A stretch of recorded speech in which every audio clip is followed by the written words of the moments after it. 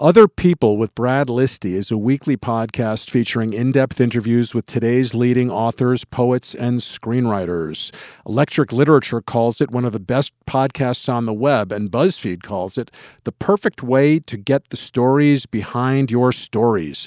There are now more than 400 episodes available, including one featuring me, and counting. Really? Yeah, I talked to him a couple of years ago when I was promoting one of my novels. Brad Listy is a great resource, right? He's the Nervous Breakdown has been a great literary podcast for almost a decade. No, he's fantastic. He gets the best people, and he asks terrific questions.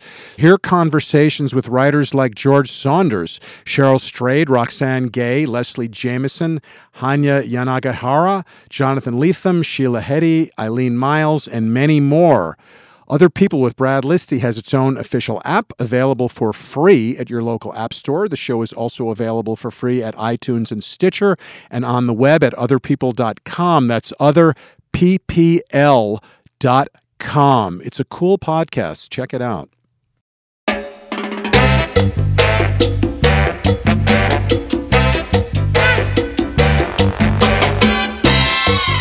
Hello, Radioland, Podcastville, and all the ships at sea. My name is Seth Greenland, and you are listening to the LARB Radio Hour, brought to you by reader-supported Los Angeles Review of Books. On today's show, we'll hear conversations with Marcia Clark of O.J. Simpson trial fame, and crime novelist, graphic novelist Sonny Liew, and one of the founders of the Los Angeles Times Festival of Books, Steve Wasserman. Joining me are my usual co-hosts. She is the former fiction editor of LARB. She is now a roving editor without portfolio, or with every portfolio, however you want to look at it. Lori Weiner. Hello. Hi, Seth. Hi. And our co-host, he's the founding editor of LARB, the Professor Tom Lutz. Hello, Tom. the professor.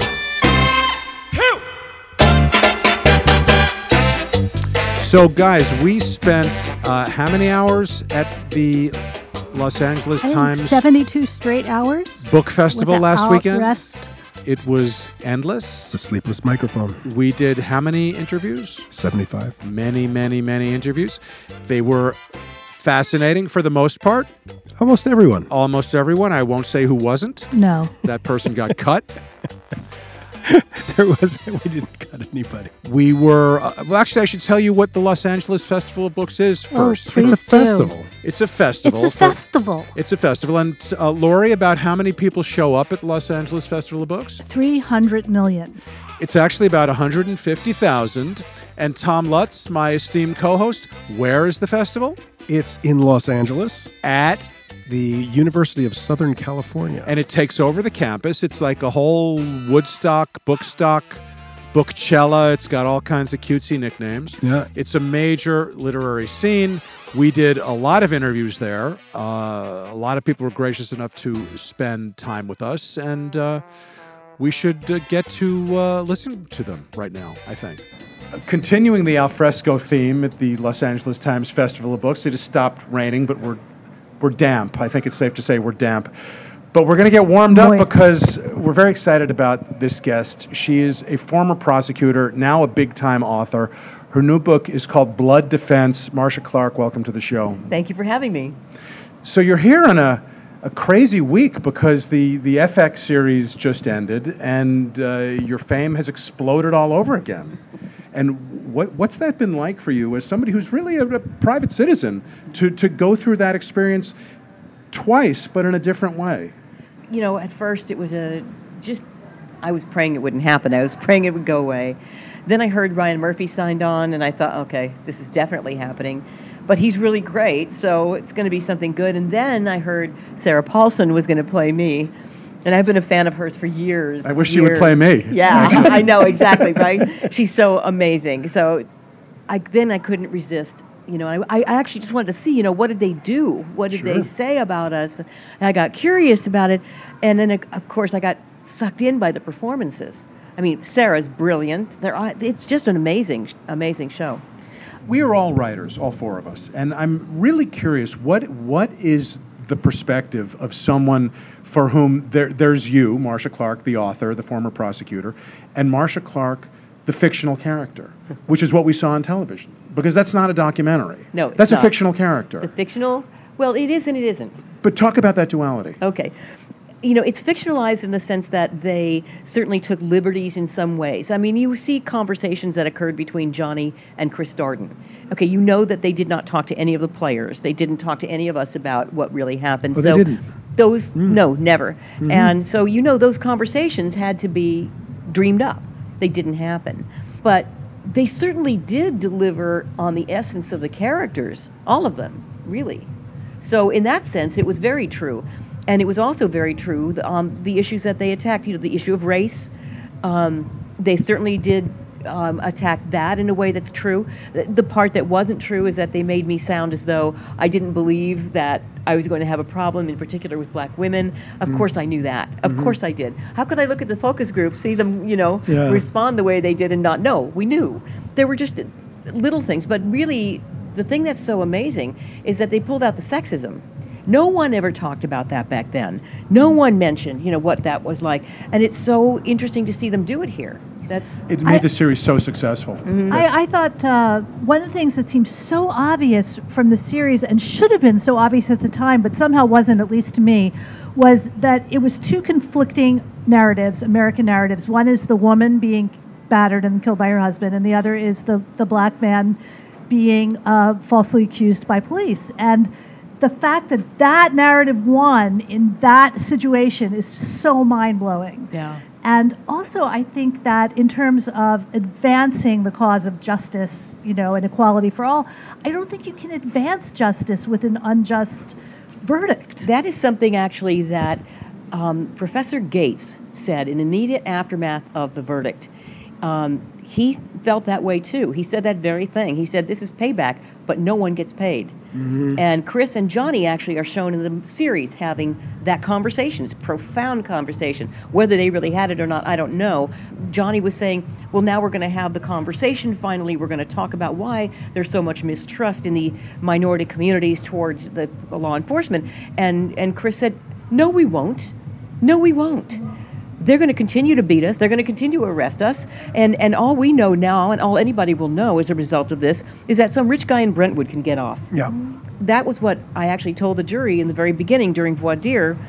And I reminded them that our office prosecuted the Rodney King cops. We thought they were guilty. We thought they should have been convicted. Mm-hmm. But just know that acquitting Simpson, even though he's proven guilty beyond a reasonable doubt, will not get you anywhere. You will not send a message, and you will not achieve payback. And right after that, one of the black women on the jury went out and was overheard saying, yes, it is. It's payback time. Mm-hmm. Yeah. So do you think the real killers will ever be caught? No, I'm just kidding. It's a comedy show. Did your publicist tell you? We took a turn. But I do wonder about the karmic nature of Johnny Cochran's career. And I know you've written a little bit about this, that, you know, he spent his life devoted to this very good cause. And then, you know, the flowering of his career is this. It just seems, the irony just seems, I don't know, operatic. Lori said something last week that I want to quote you, Lori. When we were talking about had Johnny Cochran passed away not that long after the trial, and none of us knew how he had died, what the circumstances of his death were. And I remember saying to Lori, how did Johnny Cochran die? And Lori said, of an exploded conscience. Is there some truth to that? Because what do you think he thought as he was going through that process with you? Okay, so Johnny really, that was his specialty. He always, all the cases that he tried, he always put the police on trial. He was representing a black defendant. And this was something he truly believed. The irony in the Simpson case is that he brought that very righteous indignation and anger toward the injustices to the benefit of someone who was beloved by the police. O.J. Simpson, as he himself has been quoted, I'm not black, I'm O.J. True. And everyone believed him, including all of those cops, which is the biggest irony. So he brought this very worthy cause to the service of a man who really didn't merit it. But he never apprehended that himself. Johnny Cochran? I'm not sure he didn't. You know, I mean, at the end of the day, he's also a defense attorney who wants to win his case. Both things can be true. He can truly believe in the cause and also say, but I'm going to use the cause to get somebody off just because I can. So let's talk about the novels. Yes. Which is a better job, being a prosecutor or being a novelist? At the time, you know, I would have told you being a prosecutor. But, I mean, this is something that you grow and you go through different phases in your life. And I initially wanted to be a crime fiction author when I was a child. So for me, this is now like the fulfillment of a childhood dream. To talk about the transition, because you've written a bunch of these novels, and it's very daunting to write that first novel. Could you walk us through that process for you? You quitting the law, fulfilling the fantasy of many attorneys, I think, who'd like to be crime novelists, actually. It's a thing, actually. It's a thing? Is it? I think so, yeah. And you've made that leap. And how did you do it? How did you write that first novel? I wrote a few first novels that no one saw. So that's one thing, you know. By no means did the first one get published. So I started, I wrote, I think about 3, actually, almost all the way through before I finally hit on the world and the characters that actually worked. And then, so it was a long process. And it started, actually, with writing for television. I was a consultant for a Lifetime television show called For the People, based on the DA's office, writing scripts there. Then I started writing scripts with the showrunner for other networks, and that led me into writing, it's that kind of flashbulb moment for me. If I'm going to ever realize a childhood dream, it's now or never. So I decided to do it. And so it's really wonderful, though, especially now, the new book, Blood Defense, incorporates all of my experience. We have a lead who is a criminal defense lawyer with a kind of a warped sense of justice and, kind of a twisted person. And it gives me a chance to really kind of push the edges of the boundaries of things, whereas before, the early series that I did with Rachel Knight, she was a prosecutor. You have to be so much more ethical, and you have to be, clean, honest, upright, and true. And I didn't want to do that anymore. Who does? There's enough of that, really. So boring. It's so boring. So I came up with Samantha Brinkman, who had a very tortured past, but is now struggling to make it as a criminal defense lawyer. And in Blood Defense, she has one of her first big cases, and it's a wild ride. The book is Blood Defense. Marcia Clark, thanks so much for coming on the show. It's such a pleasure. Thank you very much, guys. Really fun. We also have a video interview of Marcia Clark at lareviewofbooks.org, so if you want to check that out, click on that link. You can see whether her hair is straight or curly.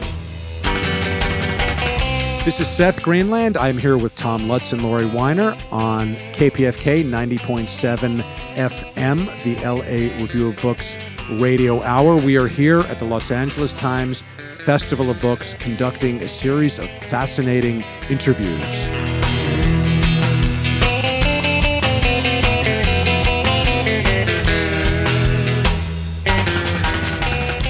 At the LA Times Festival of Books, it is a deluge. My shoes are wet. We are here with Sonny Liew, who's written a book called The Art of Charlie Chan Hak Chai. Welcome to the show. Thank you. Thanks for having me. So it says, Sonny, presented by Sonny Liew, not written by. What's the, why does it say presented by? Well, the book is essentially a history of Singapore, but told through the lens of a fictional comic artist called Charlie Chan. But I didn't want readers to know from the offset that it was fictional. So saying presented maybe made things a little more ambiguous, I think. John Powers, a critic we all know and admire, has said that The Art of Charlie Chan Hak Chai is the greatest work of art to come out of Singapore. Did he say arguably at the beginning of that sentence? No, don't bring that up. As I was saying, yes. John Powers, a critic we all like and admire, said that arguably The Art of Charlie Chan Hak Chai is the greatest work of art ever to come out of Singapore. And my question is, what is it like for an artist in Singapore? Because, again, it's not a place one associates with artists, generally. I think the problem in Singapore is that most of the money that goes into arts is from the government, primarily through a body called National Arts Council. In the case of Charlie Chan, we actually had a grant from them before the book was published. And when the book came out, they withdrew the grant because they felt that the book had, as they call it, sensitive content that they weren't comfortable with. What were they sensitive about? What did they think was sensitive there? Well, Singapore has been with one government in charge for 50 years, so they've had the chance to essentially tell their version of history the last 50 years, and that means that there are parts of our history that's been left out of that official narrative, and this book to some extent explores that part of history. So to them, it's a little bit subversive, a little bit, yeah. Is the book available in Singapore? Yes, it is. They thought about banning it for like 5 minutes and then realized that would be too draconian, I think, and just withdrew the grant in the end. And how has it been received? Well, because of that grant withdrawal, we got a lot of attention on social media, and we sold. Well, for a book like this, we sold a lot of books. Yeah. It always happens that someone tries to ban a book in some way. Sure, yeah. But did you have to return money? How did? Because my publisher had to return $8,000 to the government. $8,000? Yeah. And how did you depart from the narrative that they wanted told?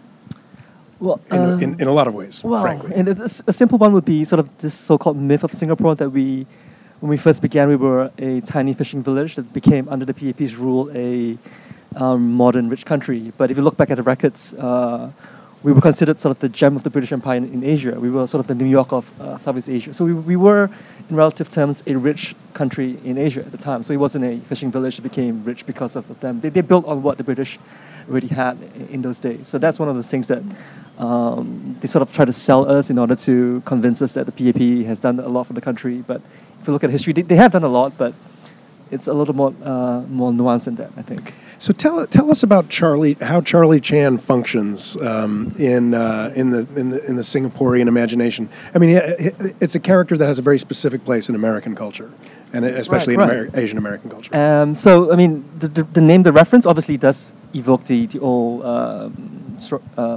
Charlie Chan sort of. Are they considered pulp?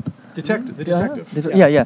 But the real genesis of the name actually came from a Wayne Wang movie called Chan is Missing, which was one of the seminal Asian American movies where he had a missing protagonist called Charlie Chan, and his friends were looking for him, and they would go talk to his people he knew, and every one of them told sort of a different story, a different angle about this guy called Chan. And I think this book, in a way, does a similar thing. It sort of gives it different views of sort of the same content. You get different refracted views of, and sort of a more inclusive and sometimes even contradictory perspective, I think. Charlie Chan has taken on a very loaded idea in America now, because it's considered Charlie Chan is considered a racist trope, and it's as I think only an Asian artist could get away with using Charlie Chan in a title, actually, and it's provocative, and I'm curious if you could address how that is that worked into the book, the idea of Charlie Chan as a trope. As a kind of Orientalist. Not so much, I think, because the name Charlie Chan in Singapore would have been plausible. Like, it wouldn't have been back in the day, like in the 1950s. You say name is Chan, your name is Charlie. Mm-hmm. So you just put it together, right? So it's just some guy's name. Right, exactly. It has no meaning. Exactly. For the reader, and I'm sure there's some kind of ramifications or connotations, but in the story itself, it never comes up as an issue, I think. What place do comics... what role do comics play in Singaporean society? Because in America, they went from a degenerate teenage thing that Congress tried to ban in the 1950s to the Museum of Modern Art. And I'm curious, has the journey in Singapore been similar? We haven't gotten to museums yet, I think. So what is it like in Singapore then? Well, what's interesting is in the 1950s, where we were trying to gain independence, there were quite a few sort of left-leaning artists who did woodcuts, like cartoons, to promote the sort of communist cause or the independence cause in Singapore. But by the time the PAP became the ruling party in the 60s, they're very conscious about what cartoons could do, I think, in influencing people. So they actually, in essence, banned political cartoons about local politicians. And even today, there's this guy called Desmond something who does a comic called Democratic. And he was put in jail for a day for his cartoons on the internet. What's your profile in Singapore? It's been interesting because I've worked in commercial comics for maybe 10 years before I did this book, and one of the reasons why I think they gave the grant in the first place was that they'd seen my name and thinking that I just do like books about robots and animals. They just thought I'd be safe, So it wasn't until they read the book when it came out that they realized what was going on. All right, the book is The Art of Charlie Chan Hak Chai, Sonny Liew. Thanks for coming on the show. Thank you for having me. This is Seth Greenland. I'm here with Tom Lutz and Lori Weiner on KPFK 90.7 FM, the LA Review of Books radio hour. We are here at the Los Angeles Times Festival of Books conducting a series of fascinating interviews. Did you always say to people, I'm from Okay, we're Berkeley, recording. when they accused you of being an interloper? Weren't you originally from Berkeley? I was born in Portland, Oregon. I grew up in the Pacific Northwest. Yeah. My parents came down to Sacramento, California. Then they came back to Oregon. Then they had the good foresight to move to Berkeley in August of 1963. Wow. Which permitted me a precocious adolescence. Oh, my God. I have a feeling you would have had one anyway. The voice you hear that is not Lori Weiner is that of Steve Wasserman, the George Washington of the Los Angeles Times Festival of Books, who has stopped by to not only raise the sartorial level of the show, Which is not hard. We look like the schleppers we always look like, but Steve is wearing white trousers, a violet blazer, a watermelon shirt. What brings you back? I'm like a monarch butterfly. I always come back to California in my various peregrinations, and since I did have something to do with being one of the principal architects of this festival, I returned to see how my baby has grown and matured, and I take some considerable satisfaction in the notion that an institution, as I say, that you helped give birth to can thrive and grow, and except for close friends and flattering comrades, not miss you at all. You are taking over the publishing company Heyday Books in Berkeley, which is very exciting. Can you tell us something about what you're thinking about what's your vision maybe for the firm? The vision thing, first and foremost, is to build on the enormously admirable accomplishment by Malcolm Margolin, its founder, who, when he founded it just over 40 years ago, he shaped it over the last 4 decades in a way that I always found as a reader exemplary. He did it with crazy glue and Scotch tape, and he did it with a certain nimble genius. He was a master at collaborative publishing, finding allies to join him, whether it was the California Historical Society or others, to give voice to the voiceless and to give a forum for neglected peoples of California. So he was very instrumental, in particular, in permitting and resurrecting indigenous peoples of California, and that was exemplary, and I always admired it. I mean, Malcolm looked like a character who stepped out of the pages of R. Crumb, sort of unruly rabbinical beard, Coke bottle glasses, but an irrepressible curiosity and spirit. And so when this opportunity arose, I rang Malcolm and asked him if I were to throw my hat in the ring, would he encourage me? And he did. But we also respond to what our last chapter was as we move on to our next chapter. How long have you been at Yale University Press? I've been at Yale for nearly 5 years, and I'm a restless guy. Yes. And what can I say? I the prospect, as I enter my dotage, of being buried in the cold, hard, frozen Yankee soil of Connecticut, somehow I can't fathom that. And I still have too much of the scent of night jasmine, eucalyptus, and a little whiff of Berkeley tear gas in my nostrils. And so the call to return was strong. I also I have 2 living parents, I'm happy to report. They're both in their mid-80s. They are ambulatory. They're in excellent health. I should be so lucky. They live in Berkeley. But, I think to myself, how long can this go on? They must be thrilled. Kvelling. Yeah, my mother's overjoyed. I mean, I don't have to pay a publicist.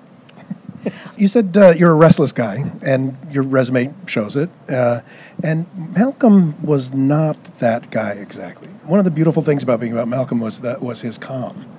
Are you gonna? Do you feel that the Heyday will change in part because your personalities are quite My different? wife hopes I will become more like him up to a point.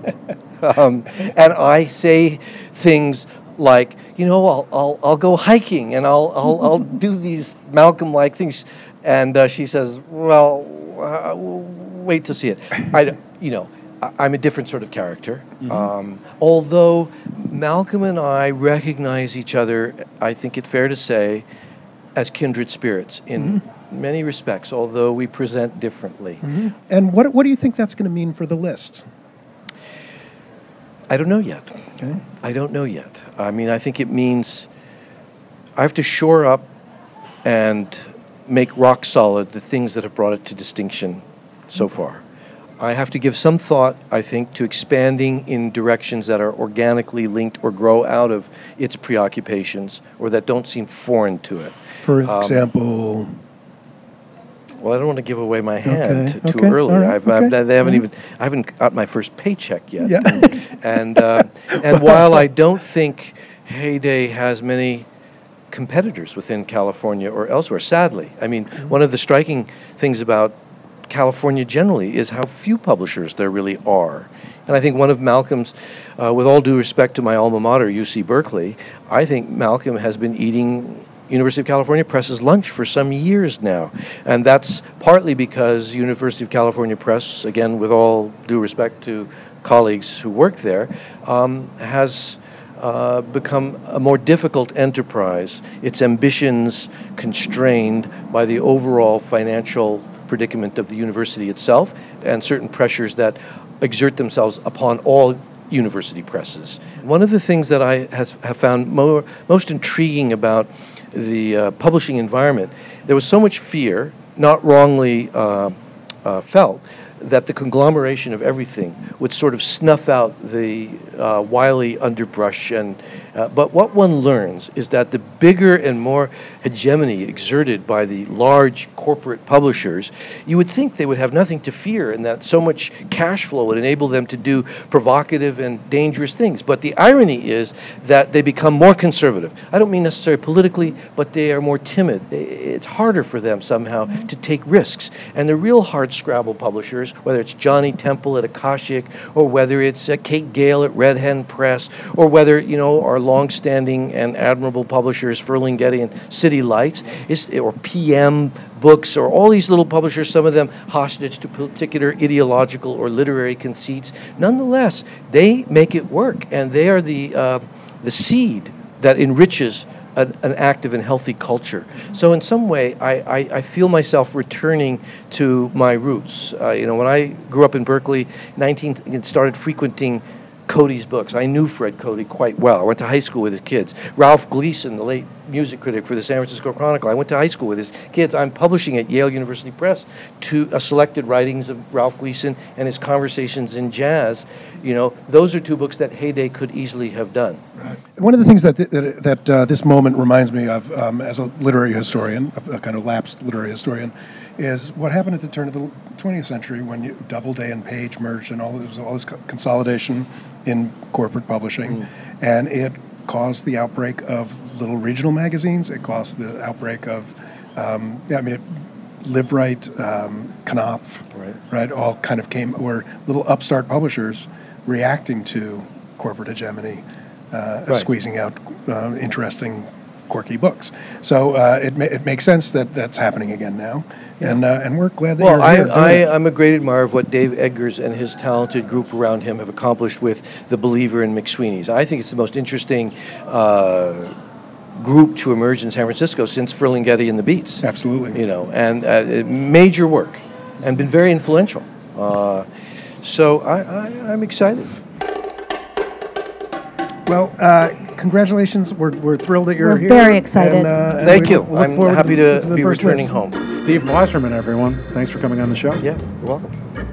For the rest of our talk with Steve Wasserman, go to the site, lareviewofbooks.org. Click on the link. There's video there of our talk with Steve. Check it out if you're interested. Thanks to Marcia Clark, Sonny Liew, Steve Wasserman. Thanks to our producer and moral conscience, Jerry Gorin, our crack production assistant, Ernesto Orellano, czar of scheduling, Aviva de Kornfeld, and associate producer, Jim Lane. Find us on the web at lareviewofbooks.org. Download us on iTunes or wherever podcasts are available. Follow us on Twitter, should you be moved to do so.